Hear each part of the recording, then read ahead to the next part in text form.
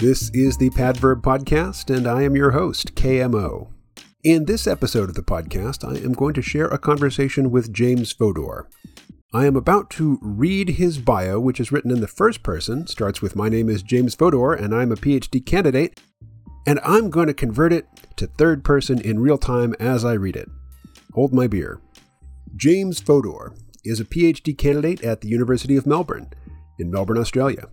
He started his podcast, The Science of Everything, in 2010, which makes it pretty old by podcast standards, as a way to share what he'd learned about science and the world around him with others. The podcast is exclusively his own work, so any errors or shortcomings in the research, recording, or editing are entirely his own. His studies at university have been rather diverse, as you will hear in the coming conversation, and have at different times included history, politics, economics, philosophy, mathematics, computer science, physics, chemistry, and biology. Currently, he's completing a PhD in the fields of computational neuroscience and computational linguistics. He has a deep interest in philosophy, history, and religion, which he periodically writes about on his blog, which is called The Godless Theist. In addition, he has interests in and varying levels of involvement with skeptical atheist activism, effective altruism, and transhumanism/emerging technologies. He's a fan of most things sci-fi, including Star Trek, Doctor Who, and authors such as Arthur C. Clarke and Isaac Asimov. All right, now here is my conversation with James Fodor.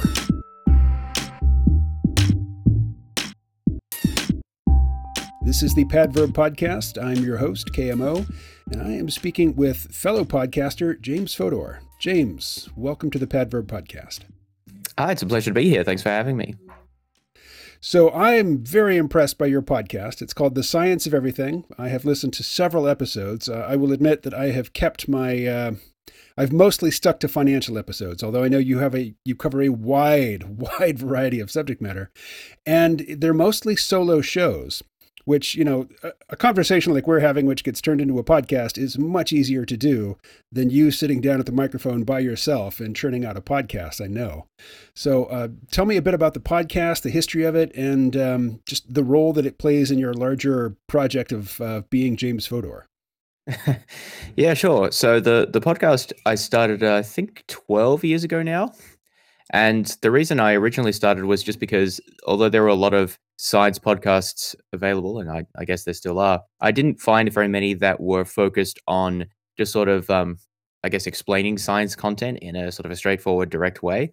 Kind of like lectures, I suppose, but tailored to an audio format and in a bit more accessible way than your average sort of university lectures. So, I mean, that was the sort of content I was interested in just because I wanted to learn more stuff about different areas of science. And so that was one of the reasons why I decided to start the show, to just provide something a bit different that was not really available very much. And I don't think there's still very much that's in this area. There are a few history podcasts that kind of do this, but I guess in history, it's perhaps a little easier because of the narrative form that the material often takes. So I try to bring a bit more of a narrative flavor to the science that I deliver.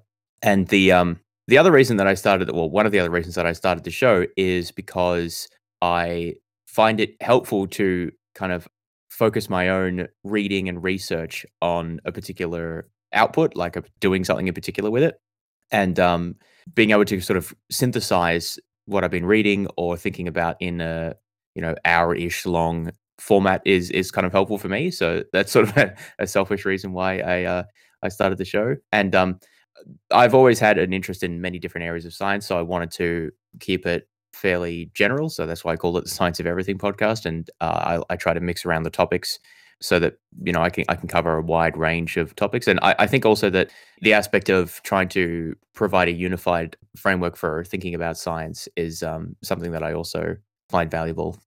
Well, you've been doing it, you say, for about 12 years. There's 130 episodes. So what sort of production schedule do you keep? Well, it's varied quite a bit over that time, depending on my commitments. At the moment, I try to get an episode out approximately once a month. That does vary a little bit depending on what I'm doing, because I have other commitments as well. I'm doing a PhD and some other things. So, but yeah, roughly once a month. And so I will have to spend 1 or 2 weeks reading and bringing materials together, and then when that's sort of at a ready state, I'll record the show and then editing and then put it up. So that it usually takes like a weekend to record and edit and finalize all that. And so I'll need like a week or so before that to prepare, or maybe two if it's a longer show. So it sort of works out about once a month. Yeah, the impression that I get listening to it is that most of the work is in the research. Yeah, oh, absolutely. Yeah, the recording doesn't take too long once the notes are all prepared. I don't script the show. I find that that adds to the well, it's not exactly a conversation, it's more of a monologue, but it adds to the more conversational flavor to it. But I do have a detailed set of notes that I work from. And that's yeah, preparing those is what takes most of the time. Well, you sound very organized. It's clear that you know what you're going to be talking about next, but sometimes you'll pause. It seems like you're searching for words. It doesn't sound like you're reading a prepared script.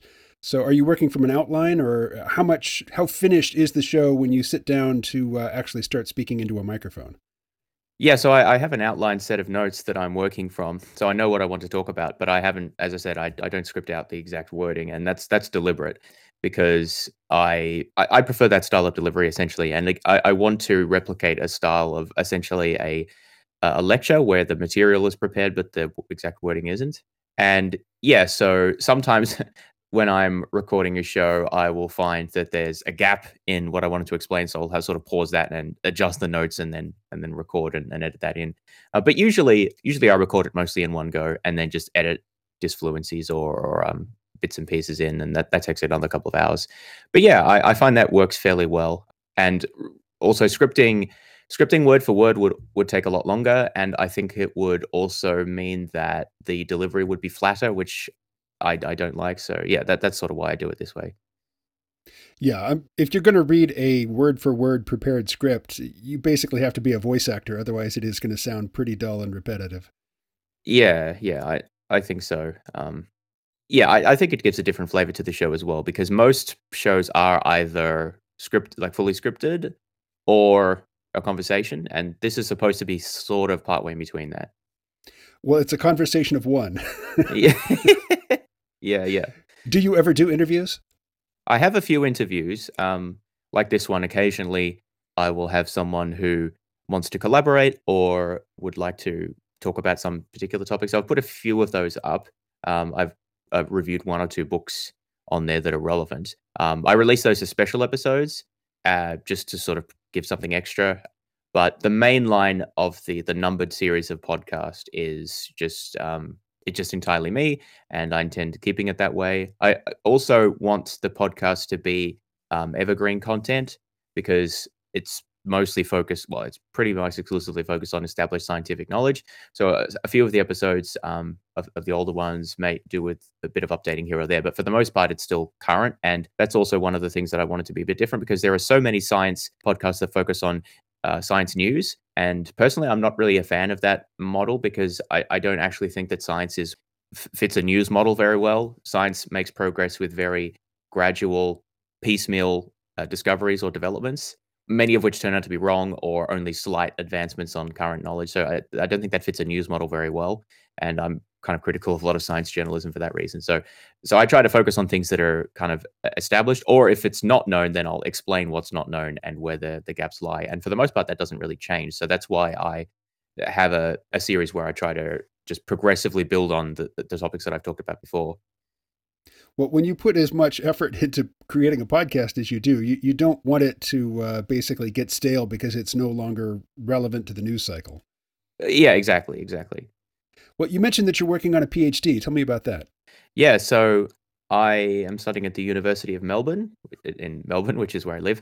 And my topic is broadly cognitive science. Specifically, I'm studying how humans represent semantic knowledge. So that's like knowledge about word meaning and how we store ideas and also combine different ideas together. So every day we're faced with novel sentences and phrases that we've never heard before, and somehow we have this ability to put different ideas together and form an understanding of what people are telling us. So it's not like we have this server rack in our brain where we've just sort of memorized all of the sentences that people tell us. But that's not possible. So we have an ability to synthesize ideas together, and that's kind of the topic that I'm particularly focused on.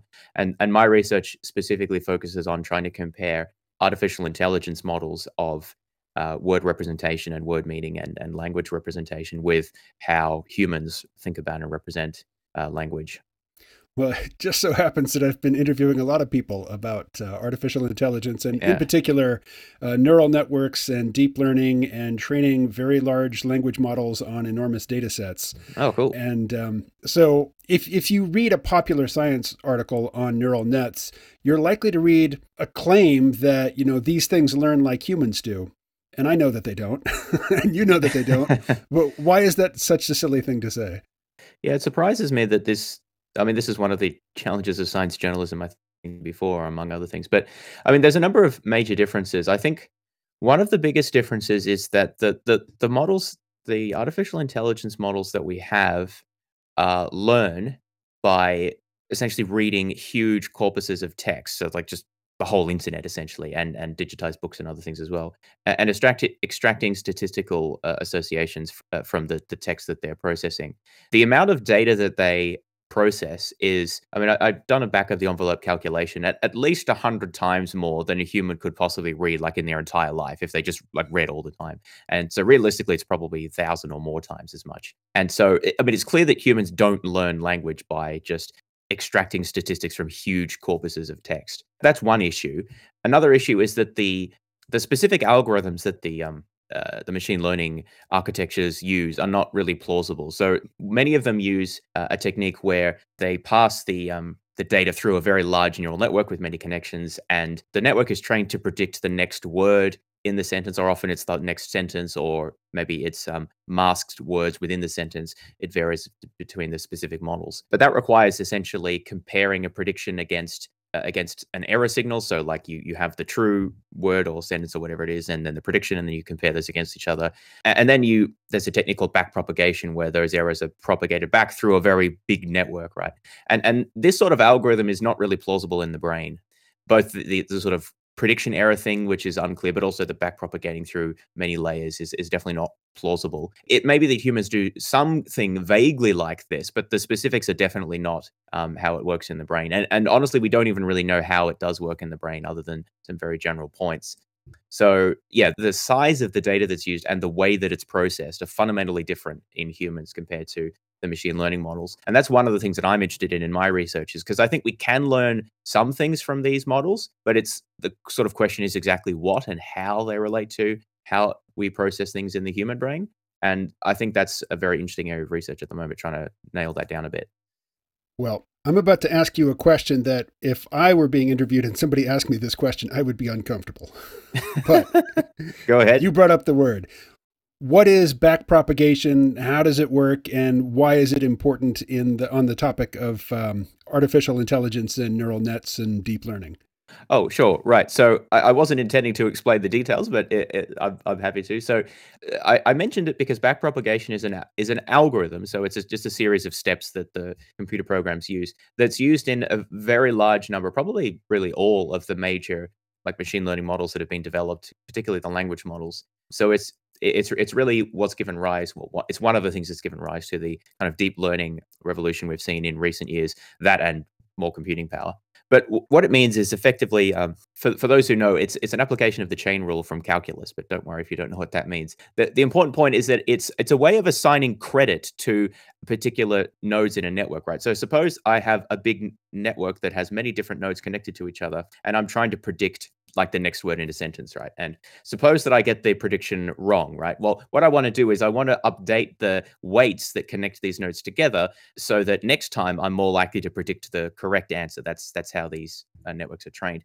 But the question is, how do I assign credit to particular nodes? Like, how do I know which weights to update and which ones to leave the same, or which ones to increase, which ones to decrease, that sort of thing. Backpropagation is an algorithm that allows a credit assignment for each of the different layers backwards across the network. So if I have, like, 10 different layers connected to each other, I need to send the errors back all the way through the network to the beginning, so I can update all of the weights. Otherwise, I'll only update the weights at the very end of the network, and that's not very helpful, right? Because I have many, many layers connected to each other. So backpropagation is the specific algorithm that tells the weights in the network, how to update and how to assign credit for which nodes which connections were important for making that decision and which ones weren't important.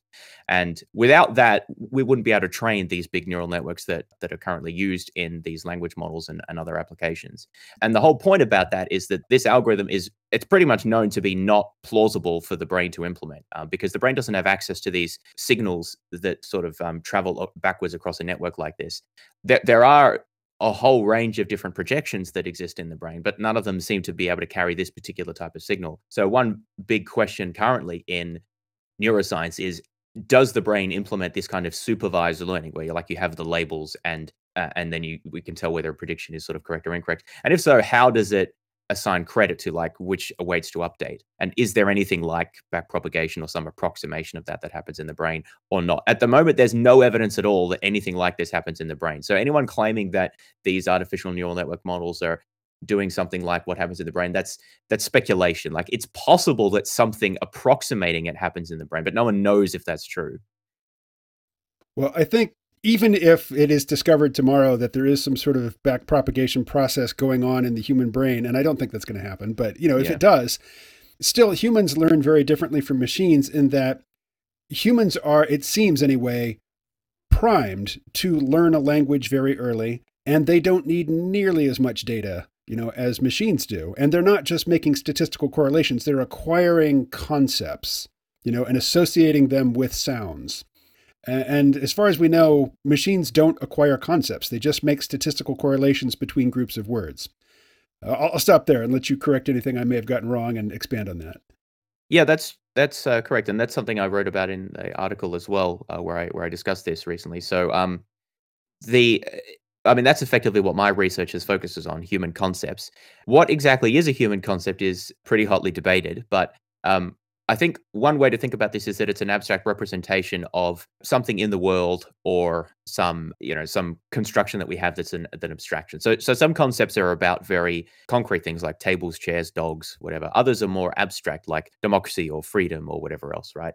But the idea is that there's some sort of stable representation, or mostly stable representation in our brain somewhere, that forms a representation of this idea, this thing in the world, that we can then activate or bring to recollection when we need to think about or reason about the corresponding idea. So do neural networks have concepts? Well, in a very vague sense, they have some kind of representation of a word, say, but it seems that they're not really anything like human concepts. One important difference is that the language models only have text most of them only learn from text, right? So really what they're doing is making big associations between when certain words appear in texts and when other words appear in text. So they're making all these complicated correlations. And humans actually don't learn language from text, and no one learns to speak by reading. We learn by hearing and interacting and speaking ourselves. And a big part of that is the interaction part. So pointing at things in the world, interacting with things in the world, feeling emotions, corresponding with things, seeing a face that corresponds with mom or dad or whatever. That's how we learn. So the technical term for that is embodiment, right? So language is embodied in the way we interact with the world and the way we perceive and so forth. And the current models don't have any of that, right? All they have is the correlations, whereas those sort of linguistic correlations probably play some role in human language, but I would say only a small role because of all of the other things that we know are more important, especially when you're talking about children learning language.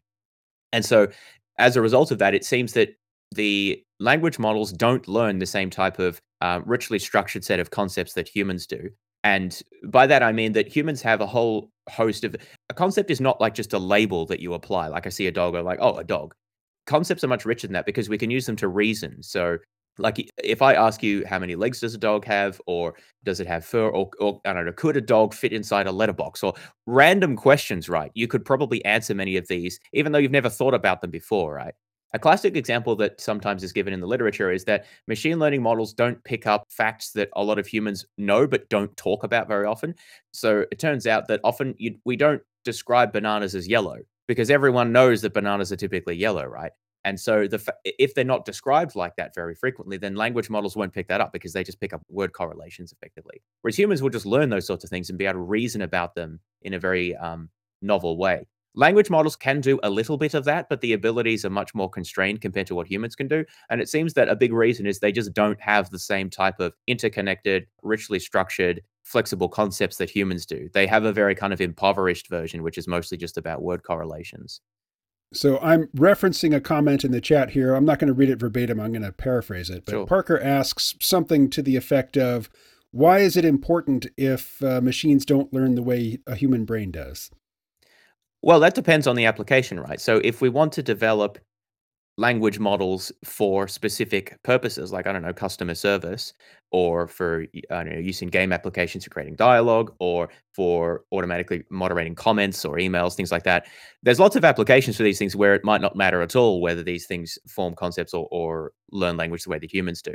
But if there are a number of cases where it probably does matter. So one is from a scientific interest, which is sort of my focus. If we want to use these models as scientific models of human language learning and or human concept representation, then obviously we want them to approximate the way that humans do it, because that's sort of the purpose of a scientific model.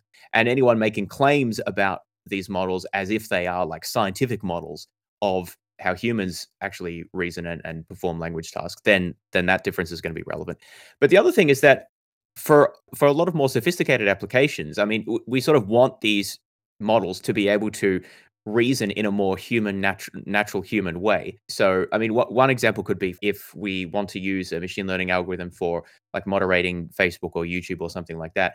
I mean, and they are used for that purpose already, right? But there's still a lot of things that the models can't pick up, and one of them is sort of sensitivity to context, right? And the nuances of like one sentence following on from another and picking up something, because a lot of the models have a limited like contextual window, so they just forget everything that's more than a certain number of words previously. And part of the problem there is they don't really have like a stock of world knowledge that they can appeal to, that then is accessed in a context specific way. So if I'm talking to you about my podcast, then we know that that's the context, right? And I can remember something I said, 10 minutes ago, hopefully.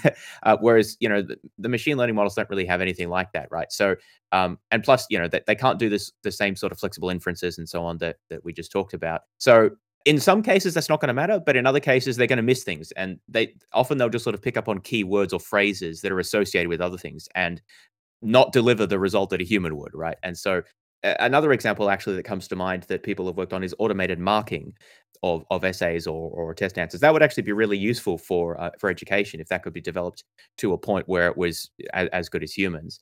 But again, that requires a like being able to mark an essay, for example, requires an ability to synthesize the argument that's been made and follow the steps of like how that's been argued out. And you can use one thing that these models are very good at is picking up on like grammar and word use, right? So you can use these to mark an essay just based on like, is it grammatical and does it use longer words and things like that, right? And you can then build a data set where it's like, well, this essay looks like the language that's used in high scoring essays, so you could potentially be accurate there. But the model wouldn't really have a clue as to whether the argument that it was making made any sense, or the points logically flowed and so on. So again, if you wanted to use it for that application, it would really have to be more sophisticated than current models. So I guess the point is that for more sophisticated applications, you really want a model that is able to think more like a human does. And for that, I think we need to move beyond the current techniques that are used.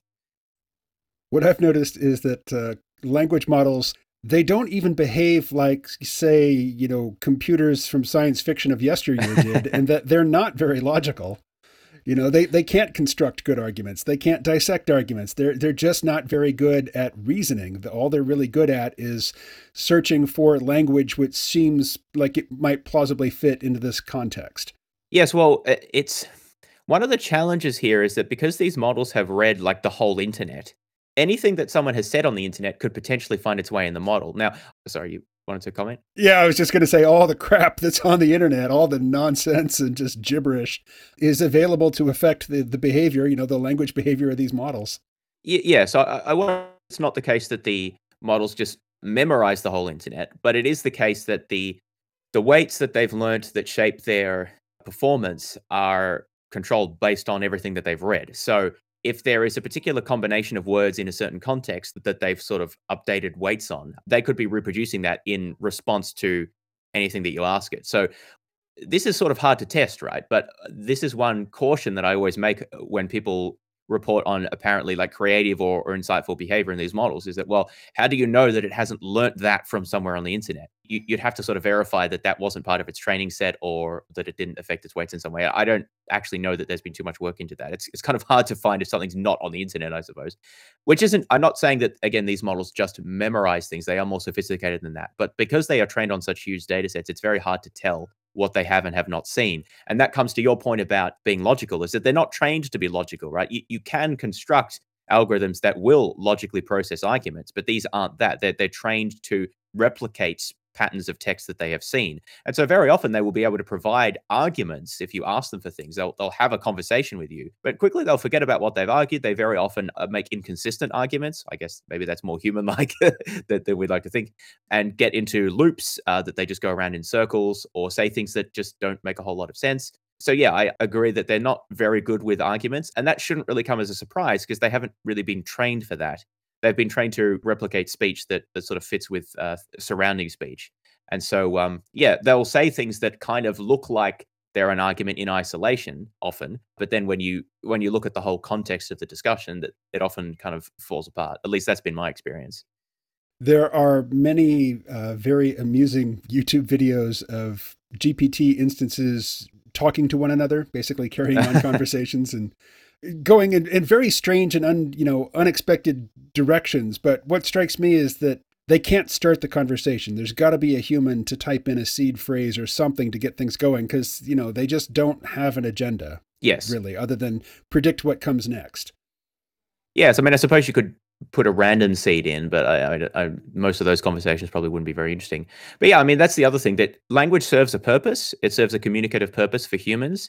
Of course, sometimes we say things without having a particular reason, but in general, there's some purpose behind what we say, that we have an intention that we carry out through language. Language is a way that we express ourselves, that we try to get other people to do things, that we convey ideas.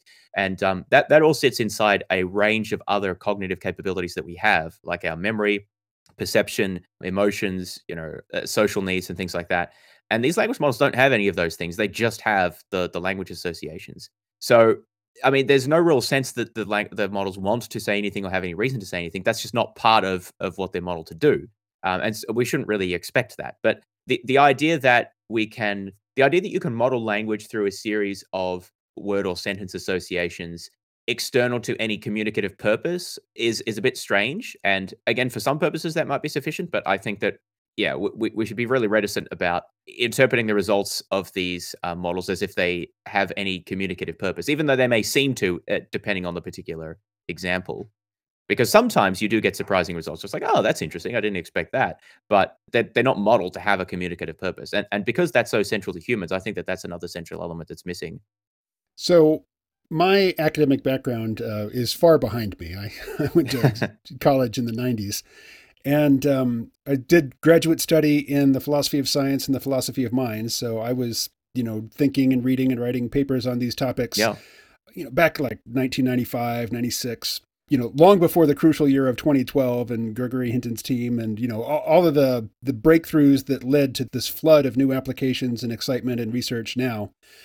And I can't claim that I've been working at this for decades. I did it for a few years, decades ago. So I can't be as indignant as some of the people, but I'm going to channel the indignant attitude that I've heard from other people of, look, philosophers of mind have been trying to work out in the abstract what constitutes a mind, what a mind has to do, all the different tasks of, taking in data from the world, synthesizing it, figuring out what's relevant, and then directing the body into action or saying words or, making use of that information, creating these counterfactual fantasies about what might happen if we do this or if something else were the case other than what we see, what would be different. All of this stuff is going on in the mind in real time, such that you can say something to me and with no particular lag, I can say something back which demonstrates to you that I understood what you meant. And what's more, I've thought about some portion of it that maybe you haven't, and I'm suggesting a new avenue for inquiry. People have been thinking about how a mind has to be structured and organized for decades, and then you get these young pups who haven't done the work, who haven't earned their stripes, who come in and think that they can just build this, multi-level neural architecture and, apply a back propagation algorithm to it and feed it an ocean of data, and they don't need to know a thing about the mind. They don't, all of the previous research, all of the previous work, all of the previous, study and just painstaking and, defending one's ideas against challenge from peers. All of that is meaningless. All you need is a lot of data, a particular architecture and a back propagation algorithm, and, call it quits. It's done, So I imagine you've encountered some version of that indignant attitude that I've just articulated. Yeah, there are certainly people who hold the view that human cognition more generally, and language specifically, may just be a very large neural network with lots of data. Typically, they come from the machine learning space. Then there are also, on the other side, particularly, I think, philosophers. So Noam Chomsky is an example of this, and my namesake Jerry Fodor probably would be, because he was when he was alive, if if he was around to see the most recent examples. And they say basically that these machine learning models tell us nothing at all about language or the mind, and that they're just complicated parrots, essentially. So, cognitive science has been pretty controversial from way back in the 50s when it started, and I guess it still is, right? I sort of sit somewhere in the middle of these two extremes. I think that the models do tell us something about language. One thing is that it surprised many people how good the performance of the models is in replicating human speech, even with in a sense, fairly simple architecture. Actually, one thing that I was playing with for a subject, I guess a couple of months ago, was something called n-gram language models. And these are kind of old school models that aren't really used anymore, but they date back to the time before the deep neural networks. And they're actually incredibly dumb, right? It's basically just you process a whole bunch of text and count the number of times each word appears, but then you also count the number of times each combination of 2 words appears and 3 words and so on. And then if that combination doesn't appear, then you make an estimate on how often you'd expect it to appear based on other correlations. So it's literally just counting. It's even much simpler than the current deep learning models. Now, what's interesting about these n-gram models is that when you get to the higher, 5 grams and so on models, they can actually produce fairly human-like speech, even though that there's no syntax or anything that's built into the models, right? And I want to emphasize that they're incredibly dumb. They only just count the number of times different patterns of words appears. So I think that it's interesting how you can get very human-like behavior with, in a sense, a lot of data and just really, really dumb models. But also maybe how humans are very ready to perceive intelligence and kind of content behind language, because that's what we're used to doing, right? In the real world, we don't have examples of any entities that produce language-like output that doesn't have communicative intent. I suppose maybe parrots being the unusual exception there. So whenever we encounter something that looks like language, we're ready to interpret it as if there's a communicative intent and some sort of intelligence behind it, even when it's a really dumb chatbot. And then with the current models, which are kind of, I would say, very smart chatbots, but still essentially chatbots, right? It's very easy for us to perceive perhaps more than there is there. But at the same time, I do think that there is some learning there to be had about what you can do with a lot of data and many simple nodes connected together, which in some sense is what the human brain does, right? In some very abstract sense. But I think we need to learn more about the specifics of how that works, because it's clearly different from how the machine learning models work.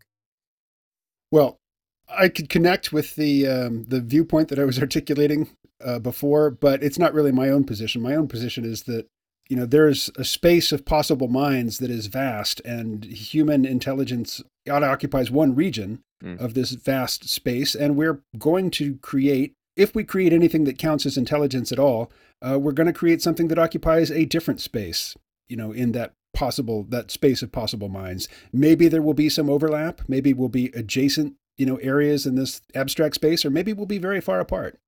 But, if the AI can do something useful, and, it does so far, but I think there's a lot of unrealized possibility that people are assuming is going to be, delivered upon very soon. And I'm not confident that it will be. But to me, it's not important. What's important, not necessarily, is that artificial intelligence replicates human intelligence. I think it's more important that it complements human intelligence. Well, that raises a big question about what we want artificial intelligence to do.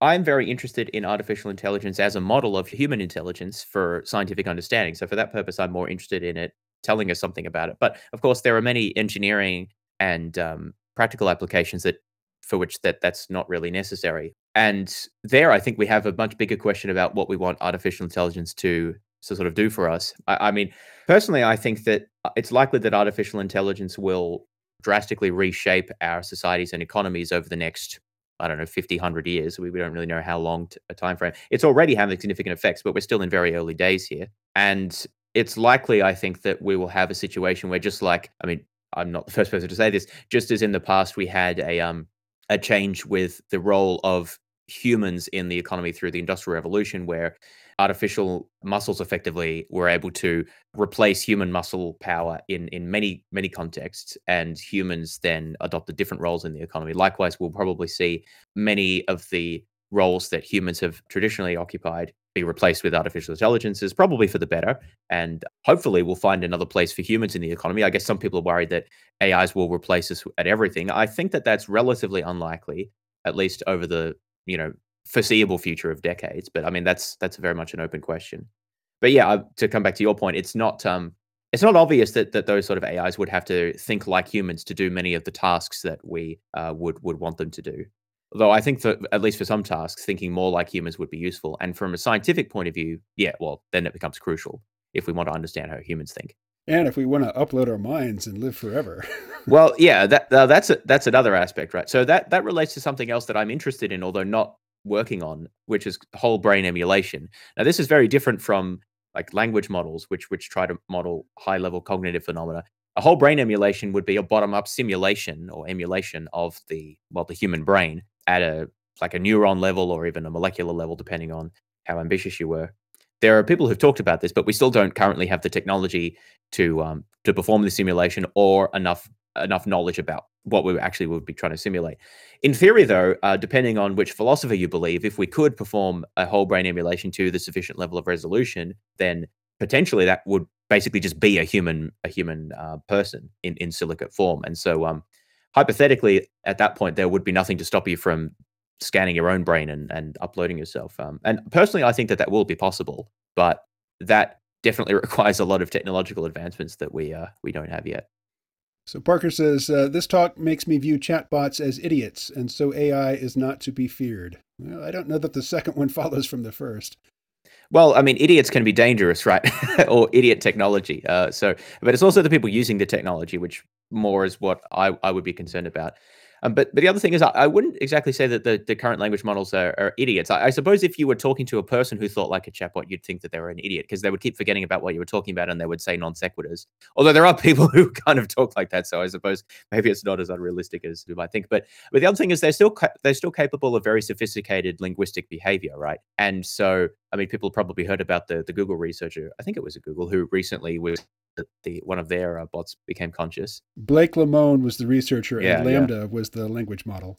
Yeah. So, I mean, they are capable of sophisticated behaviors. And I mean, there are legitimate concerns there. One would be in terms of potentially stealing information from people online, like through confidence tricks, essentially. That would be one application that I could readily foresee. Of course, there are good uses as well. So it's really a question of how the technology is deployed. And to that, I would say that what we should fear is not the technology, but the use to which it's put in the institutional environment that it exists in, which, I mean, I think that's true for pretty much any technology. But well, I'd like to talk about economic issues, but you've been very grounded and responsible in your statements here about artificial intelligence for the last 40 minutes. So let me just throw open the gate and say, play wild-eyed futurist. And what are some colorful speculations that you're harboring about where we might be going in the near future with AI? Well, machine learning models are becoming more and more capable of performing specific tasks that they're trained to do. And I think that at some point in the near future, probably, we will see some of these models be applied to perform a lot of what I might call mundane white collar work that people perform in kind of an office environment. A lot of this is things like, updating spreadsheets and producing reports and stuff like this, right? Which is sort of routine, but still requires a level of understanding that up to the moment is, well, actually, there is a whole space of people who have automated their jobs and they're asking on like Reddit whether they should tell their bosses and so forth. So actually, some of it could already be automated. But I'm saying beyond that, I think we will see we'll start to see probably over the next decade or two this happening increasingly at probably larger businesses will start doing it first. And that will change the employment environment, right? Because skills that were previously marketable will cease to become marketable, or they'll become increasingly more difficult. I think that what we'll see is that people will have to have more. Well, I guess it's sort of the trends we've already been seeing. Basically, things that differentiate them from a machine. So, ability to learn quickly, synthesize information, and think analytically in ways that it's still more difficult for machines to do. So, I guess that's kind of already trends that we've been seeing, but I think that we'll see an acceleration of those where people will have to increasingly differentiate themselves in these sort of cognitive tasks from things that computers can do. I think that's going to will hopefully bring a whole lot of benefits. One of the things that a lot of people don't like dealing with is poor customer service. Hypothetically, it should become possible soon that companies are already doing this, but we're not quite at the level yet where you can have a chatbot you can just call up a helpline and it will basically deal with your problem, because very quickly you get into something that it doesn't know how to deal with. But in constrained environments like this, it should be possible to deal with a large percentage of these sort of issues in an automated way, and at least fairly soon. And I think these are the sort of applications that we'll see to come online first. Basically, when the environment is fairly constrained, and if you have an algorithm or a machine that's capable of producing and understanding natural language within its constrained environment, and then dealing with a relatively constrained range of possible responses, that we'll be able to see these machines deployed in those contexts.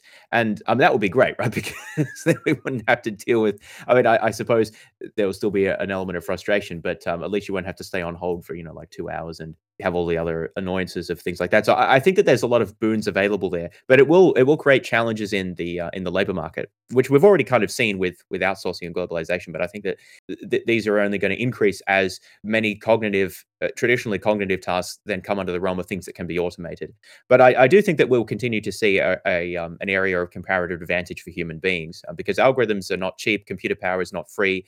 The intellectual property that these things will be under will still cost something. So there'll be a place for humans in the workforce for a long time to come.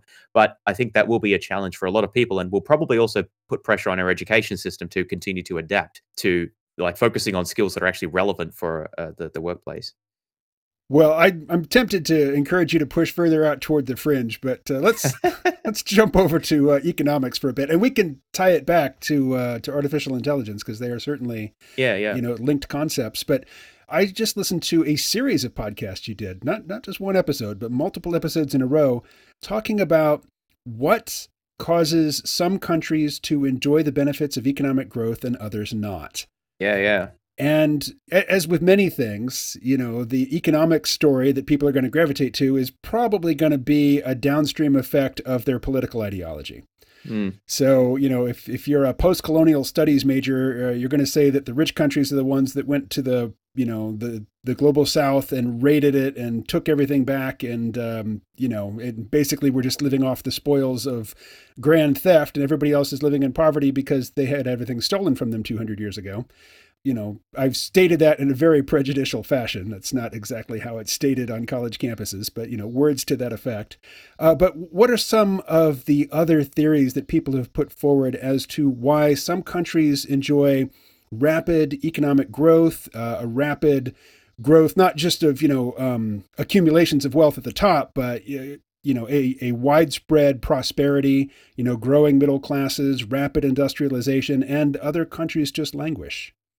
Yeah, well, I'm glad you asked about this. This is one of my favorite series of podcasts, even though it hasn't done as well as some of the other series. I think that many of my listeners are more interested in the physical sciences, which I think is somewhat a shame because, as I mentioned before, I see science as more unified. And this question about economic growth and development is central importance for our times, because it shapes so many things that happens in the world, and there's so much human misery that is still really avoidable if we could figure out how to generate sustained development in many countries. And so it's something that I've been interested in for a very long time, and wanted to synthesize some of my thoughts and readings in a series of podcast episodes. And one of the interesting things about this question, at least in my experience, is unlike many other scientific questions or social questions, many people seem to think that they know the answer to this question. Whereas a lot of other things people will acknowledge that they kind of don't know. But at least a lot of people have sort of folk theories about the reasons for why some countries are rich and some are poor. And you just sort of mentioned one of them, which is about sort of colonialism and exploitation. What most of the folk theories have found academic adherence, and then like more developed forms discussed in the literature. But in addition, I think that there are other views as well. So one common view that you tend to find in maybe different areas of the political spectrum focuses on geography. And there are a number of recent, slightly older books that have talked about the importance of geography for development. So the argument here is that nations that have experienced more development find themselves in areas on the coast, so that they're more able to trade with more navigable rivers, in temperate regions rather than tropical regions, obviously without deserts and without as many like impenetrable jungles or mountains and other things that promote ethnic fractionalization, which is known to cause issues. So that's sort of one argument that some people make, and there is some evidence to support that. But there are also, for any simple story about growth or development, there are countries that you can find or regions of the world that are exceptions to that, which is one of the things that makes this question so interesting. So one of my favorite examples is Switzerland, right, which is basically the richest country on earth that doesn't have like huge oil supplies. And Switzerland is like the counterexample to many of these stories because it's mountainous. I guess the Rhine flows through a little bit of it at the top in the north, but for the most part, it doesn't have large navigable rivers through most of it. It's ethnically fractured because it has like 4 languages is used, and it doesn't have significant natural resource deposits, and it's landlocked. So it doesn't seem that it would have any of the core ingredients that you would typically think geographically. Another theory that's been discussed a lot is the importance of education.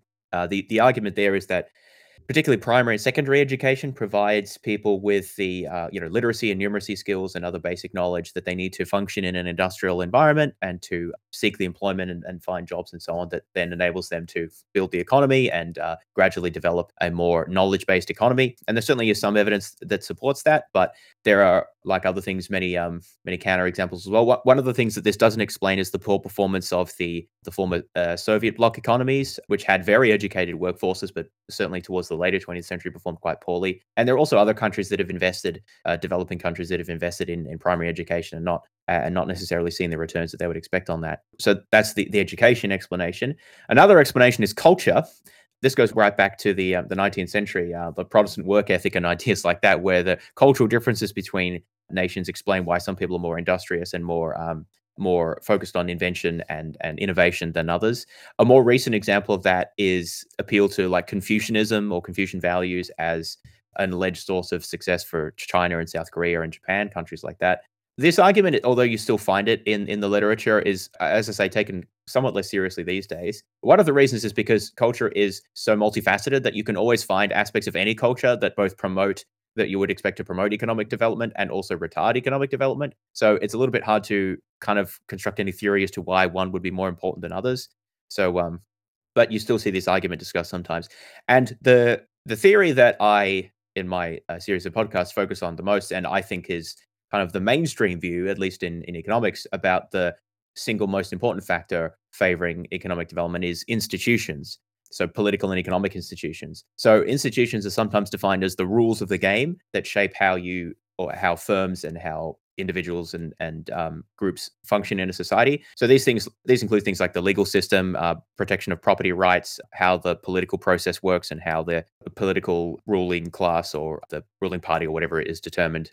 Rules that shape the labor markets and the education system and all sorts of things like that, right? So this includes both formal rules and also informal norms and things like that. And there is a huge amount of literature in economics and political science that focuses on how different institutions are formed and sustained over time and how they change, and how some institutions promote, investment and entrepreneurship, and others make that more difficult. For example, a society in which corruption is widespread, it's often much more difficult to invest and much more difficult to ensure that your property rights will be protected and that you'll be able to maintain the control over your property or your innovations. And you end up having to make a lot of bribes to different people in the political apparatus to ensure that you can do anything. And so that makes it harder for innovation to occur because you have to have the money to sort of bribe everyone. So that's an example of a type of institution that is not favorable to growth. So there's a lot of focus on that these days. One of the problems, though, is that we don't really have very good theory as to how you get good institutions. So it's a little bit,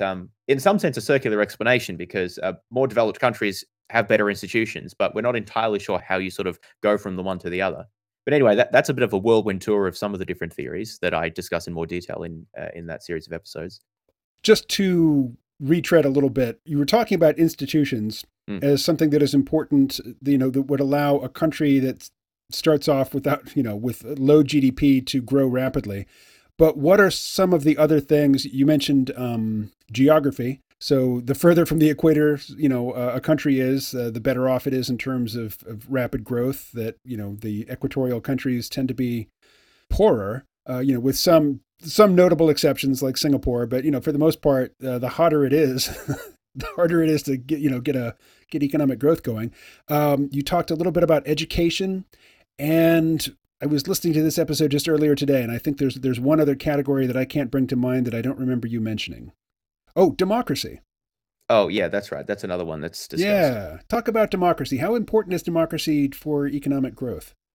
Well, in my opinion, not very actually. At least not at the level of moving from very poor to less poor. I think it's probably important at the level of moving from middle income to higher income. And this is a question I discussed this in my episodes, and it's it's a nuance that's important, but is surprisingly often neglected in a lot of the discussion I see about this. Actually, even from people who should know better, that there are many levels of development that are possible for a country to have. Right. In particular, we can distinguish between countries that have not yet industrialized. So, in our world, that would be much of sub Saharan Africa, still large parts of India, and certain areas in Southeast Asia for the most part. And we might call those low income countries.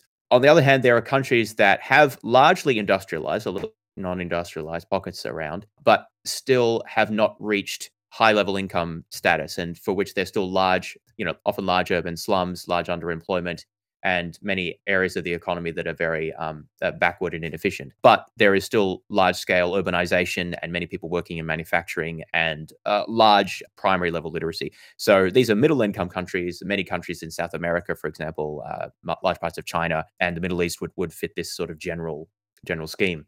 And then there are high income countries like, in Europe and Japan and the US, right? So now, the thing is that the factors that promote moving from being a low income country to a middle income country are not necessarily the same as those that promote moving from a middle income country to a high income country. And it's important to keep that distinction in mind because people often make comparisons across those sort of differences. So it certainly seems so certain people have argued, like Amartya Sen, for example, that democracy is very important, although he focused on like famine relief in India. But the question of economic development is a little bit different. Some have argued that a democracy should be better able to promote sharing of resources and wealth and institutions that benefit the majority instead of a small minority. And there's certainly an argument to be made there. But empirically, it at least seems to me that there isn't much evidence for the claim that democracy promotes economic development in low income countries. In fact, it's actually very difficult to find stable democracies. Let me rephrase that. It's very difficult to find low income countries that maintain a stable democracy over any significant period of time. The only real example that I'm familiar with is India, which has really been an exception there in maintaining a sort of a genuine, open democratic system, despite being very poor. They've begun to develop a little bit in the past few decades, but for much of its independence history, 50s, 60s, and 70s, it was a very, very poor country. Very few other countries managed to do this. Most of the countries in Latin America and in sub-Saharan Africa and Southeast Asia that became independent quickly became authoritarian or single-party states or Marxist states, depending on the case. Pretty much none of them maintained multi-party democracies. And so you don't really have, it just doesn't seem that low-income countries are very good at maintaining democratic systems. And I guess there's plausible reasons for this, right? That if you have mostly if you're mostly underdeveloped, if many people live in rural areas, they don't have access to much media from the wider country if they're not literate. And if they are mostly concerned about day-to-day survival, probably they're going to have less interest and ability to engage in political dialogue. And it tends to be the case that existing elites then co-opt those systems and use it for their own purposes. So there's also a lack of democratic norms and institutions in many countries at independence because they weren't sort of prepared for that. But so it's sort of hard to see much of an effect of countries that are democratic then becoming developed. Indeed, it seems to be the opposite. It seems to be what will happen is that a country will become developed and then it will become democratic. So this happened in Taiwan. It happened in South Korea would be two clear examples where they achieved relative level of prosperity and then democratized, I think, in the 80s or 90s in both of those cases. I guess it's kind of happened in Eastern Europe as well, although obviously you have the Cold War issue there that complicates things a bit more. It's happened in countries like Chile as well that democratized more recently. So yeah, it seems that in many cases the development, at least to a certain level, happens and then you see democratization. And indeed, just as there are very few underdeveloped countries that are democratic. There are very few highly developed countries that are non-democratic. Obviously, some are more democratic than others, right? We see democratic backsliding in countries like Hungary and Turkey recently, for example. But to full-on authoritarian regimes, you really just have to look at the petroleum states of the Middle East, like Saudi Arabia, for example. And those are always kind of an exception, right? Because they are very rich, but they're not exactly developed in the same way because their economies are so highly focused on oil and they have huge numbers of foreign laborers and other things. So if you put those to the side, basically all developed countries are democratic, at least to an extent. And basically all low-income countries are undemocratic. And then in the middle income, you have kind of a mixture of both. So it's a bit difficult to tell a clear story about the relationship between democracy and growth, other than, at least to my judgment, it seems that democracy follows from growth rather than causes it. And I actually think that one of the reasons for this is that because when people have their needs met to a certain extent and receive a certain level of education and ability to participate in the political sphere, it's at that point that they begin to demand more freedoms and more representation. That's what we saw, for example, happen in the former Soviet countries when their standards of living reached, at least like modest levels, and then they began to compare themselves to the West and realize, we don't have things as good here, and we don't have the same freedoms that they did here, and began to demand for more freedoms. Obviously, there's more to the story than that, but I do think that's a part of it. So yeah, the story about democracy and growth is a complicated one. Well, equally complicated, I think, would be the relationship between petroleum or, fossil fuel resources and growth. There's something called the resource curse. Some places that are seemingly blessed with, great stores of rare earth minerals or oil or natural gas, they're nightmare places to live. And other places, that seem equally blessed, like North America, are models of well, maybe not models, but are comparatively much more egalitarian and democratic with strong institutions. So what's at work there? Why do some countries fall prey to the resource curse and others just benefit from their resources? I don't think anyone knows the answer to that. So most countries that have very large deposits of like concentrated high value materials like petroleum or diamonds would be another example. Most of those are authoritarian countries. And it seems so there's an argument in the literature that the ability to extract the rents essentially in economics just means free money that you don't have to like compete for. To extract the rents of those valuable minerals or natural resources is what enables the authoritarian regimes to fund the system that keeps them in power, basically. So they need to pay off the military and other key supporters, but they don't have to provide, or at least they don't necessarily have to provide, a broader society that's inclusive and brings more people into the political system. So that's an argument that's made. I mean, one problem is that authoritarian systems also arise in resource-poor environments. So I'm not sure that the resources necessarily predicts one way or the other there. The other thing is that there are some exceptions, right? So one example would be Botswana, which is the big exception in sub-Saharan Africa. It's really the only sub-Saharan African country that has achieved sort of middle income status. I guess South Africa would sort of be the other one, but there was a large settler colonial population there, so I kind of put that in a separate category. But in terms of countries without any significant settler colonial population, Botswana is really the only one to do very well. They're not high income, but they're much wealthier than surrounding countries. This is despite the fact that they are landlocked, that most of the country is desert, that they have suffered from a huge HIV/AIDS epidemic. I mean, still do, but it's a little better than it used to be. That's devastated their working population, and they have huge diamond deposits, which, based on the resource curse, you would expect to be to lead to civil war and authoritarianism. So that's the other thing that I should have mentioned. That apart from leading to authoritarianism, readily available resource rents also tends to, the argument is, promote conflict because people fight over who controls the resources. But that hasn't happened in Botswana. Botswana has actually been quite peaceful and relatively prosperous compared to its neighbors. I mean, it has had much more effective institutions than surrounding countries. But of course, the question is, well, why is that? Why have they been able to do better and manage those resource rents better? I don't know that there's a clear answer to that. And I think what we do need in this area is more focused, detailed work on looking at particular case studies and trying to fit those into broader theories. There's still a relative dearth of that kind of work, in my view. But I think overall, it does seem that readily available natural resource rents are bad for many countries. The USA is a bit of a different case because although it does have, like, it has large, or has large fossil fuel reserves, the main reason that it was settled and became prosperous early on was its large arable land. Not so much its natural resources. That actually came later. So its institutions and wealth was actually developed primarily in sort of 19th century. on the basis of its available land, and then it began to industrialize in the second half of the century.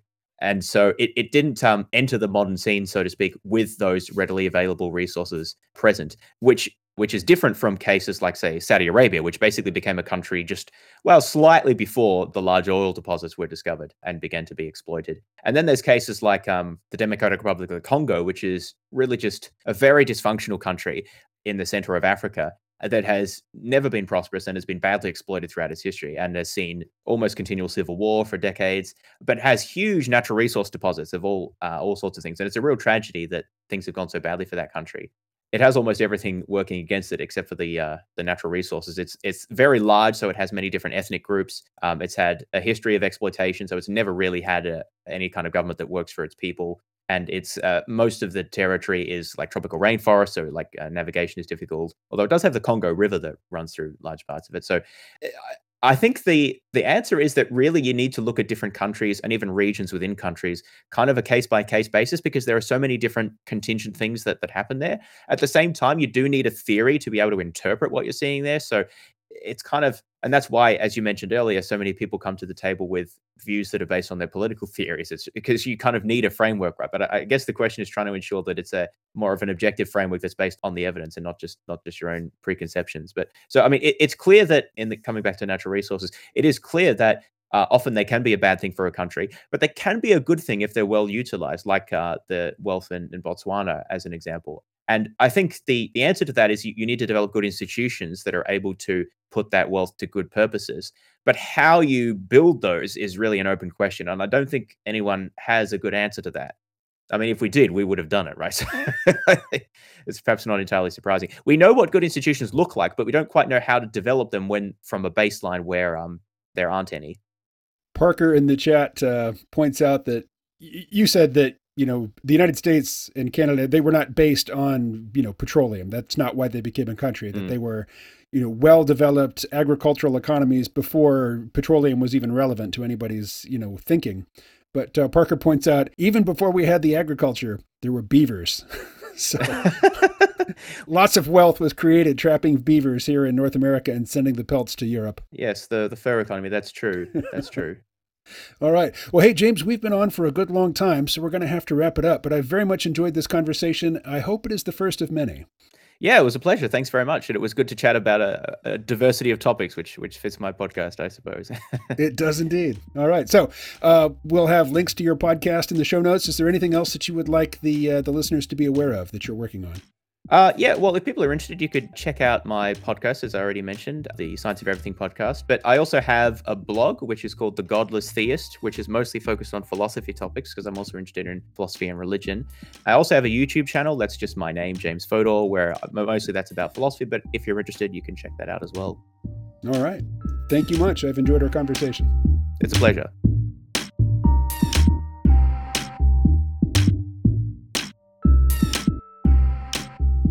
That was James Fodor, and boy, have I got a mental block on this. This is the second time on this podcast alone that I have reached into my word bag for the name Geoffrey Hinton and come up with Gregory Hinton. It's Geoffrey with a G, which is probably why I'm coming up with Gregory. But he led a team in 2012 that published some pioneering work, which has become very influential, particularly as it's been developed over the past decade in neural networks and computer vision. So looking back on the first part of the conversation where we're talking about artificial intelligence and machine learning, I'm struck by Parker's observation. And Parker was somebody who, when I record these interviews, they actually stream live to my YouTube channel. So people who are subscribed to my YouTube channel, have notifications turned on, and just happen to be on YouTube, when I'm having these conversations, they get notified that they're taking place and they can participate live in the chat. And Parker is one of the folks who meets all of those criteria. But when I think back on that first part of the conversation, and I think of Parker's comment about language models and chatbots being idiot technology, and James saying that, idiot tech can be dangerous, I think idiot tech is particularly dangerous. When I'm thinking about AI and my interest in AI, it goes back probably to my childhood, just, with robots and science fiction. But thinking about it seriously in a nonfiction context, my interest goes back to the early 90s, and at the time when I was thinking about AI just meant what now we would call AGI, or Artificial General Intelligence. And I didn't encounter the narrow general distinction until later, probably the late 90s. Early on, it was just AI, which is what we would now call AGI, and narrow AI at the time was called expert systems. And I just wasn't really interested in expert systems. They seemed just prosaic and not very impactful and not really worth thinking about. And yet, as artificial intelligence has gotten more sophisticated and capable, it hasn't gotten any more sentient. It's not aware. It doesn't have desires. It doesn't have intentions. It just executes its instructions.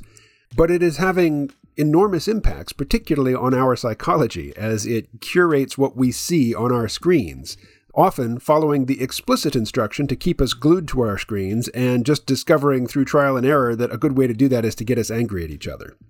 And so, to me, it seems like the more capable artificial intelligence is, before it has any inkling of being a being, having a self, having subjective experiences, having desires or intentions, the more capable dumb AI is, the more dangerous it is. Now, there is always the possibility that, when AI wakes up and becomes sentient, that it will decide it doesn't like us and, take appropriate action.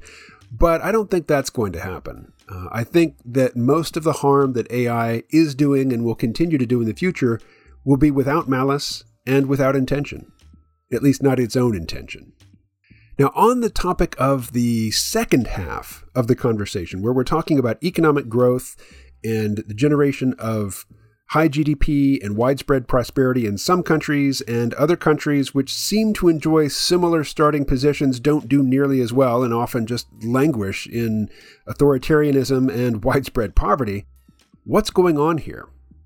And James talked a lot about institutions. Institutions can be formal structures, like the Federal Reserve, you could consider to be an institution, but, the nuclear family, traditional marriage, these are also described as being institutions, the Christian work ethic.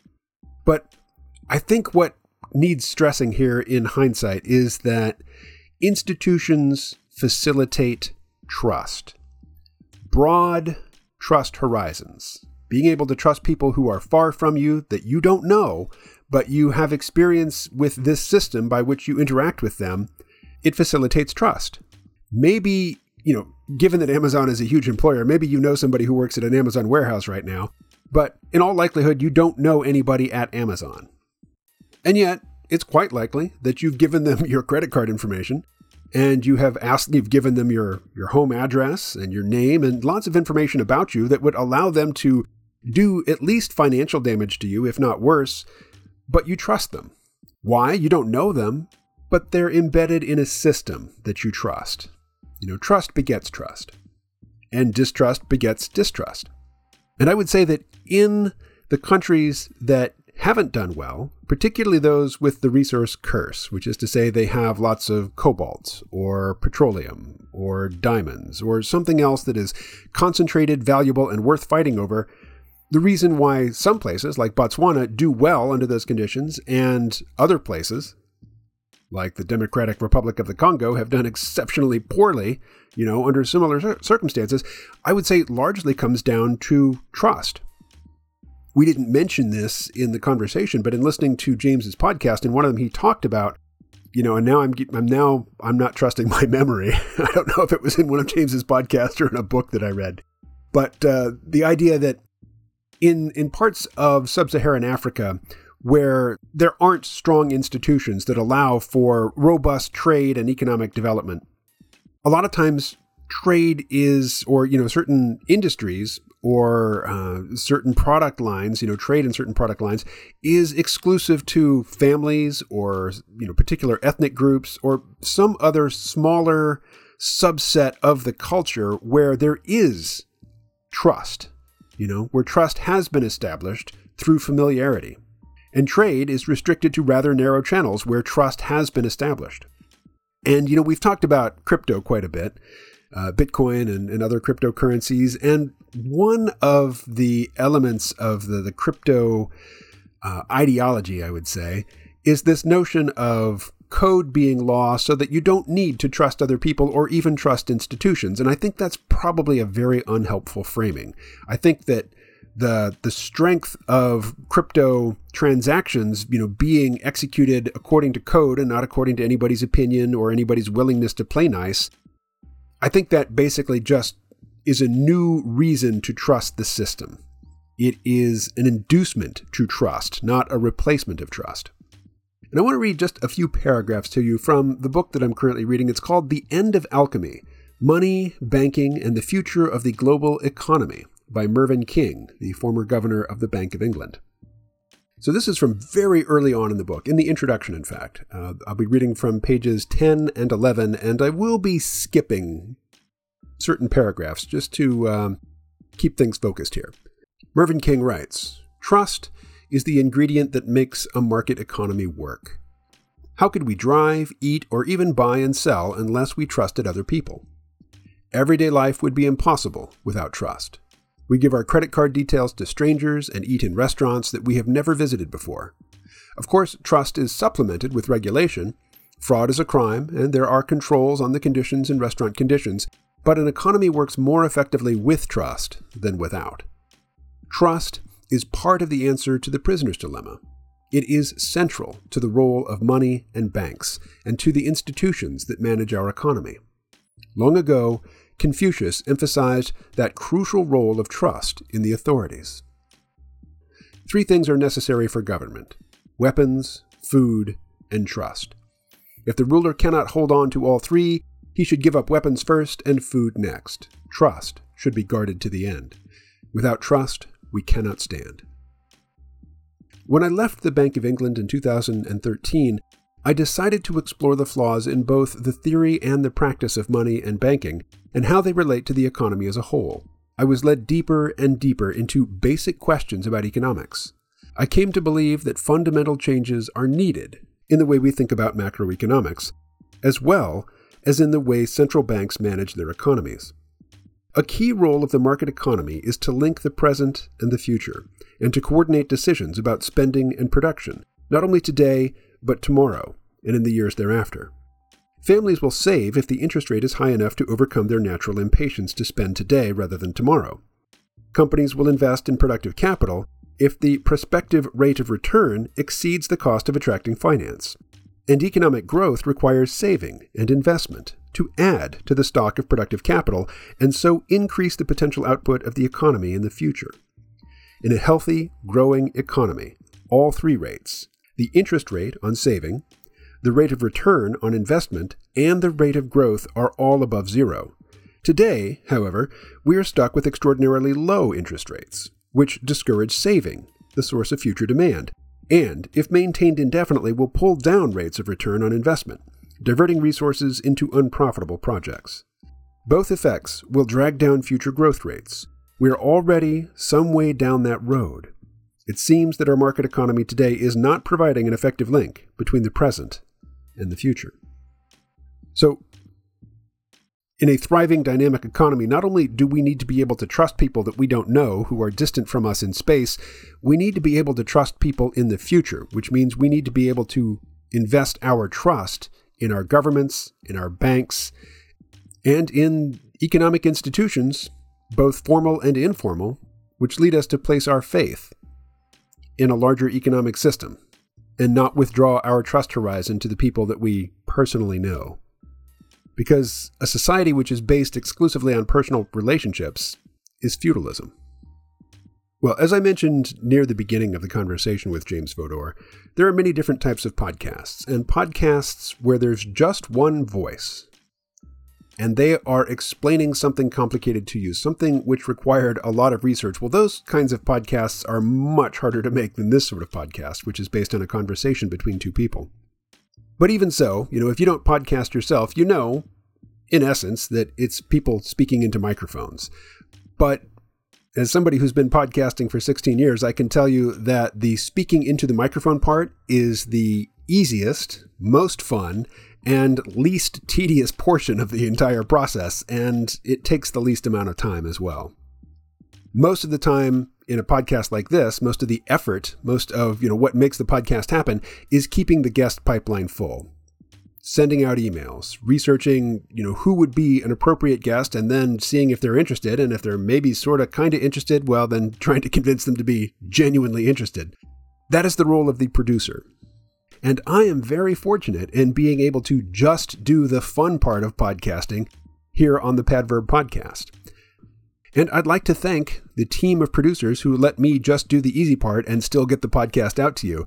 They include executive producer Anna Haskell, producers Slava Borisov and Alina Voigt, assistant producer Sonia Saw, audio engineer Vasily Morin, and music by Slava Borisov. Well, that brings us to the end of this episode of the Padverb Podcast. Thanks, as always, for listening. I will speak to you again in 1 week's time. Take care.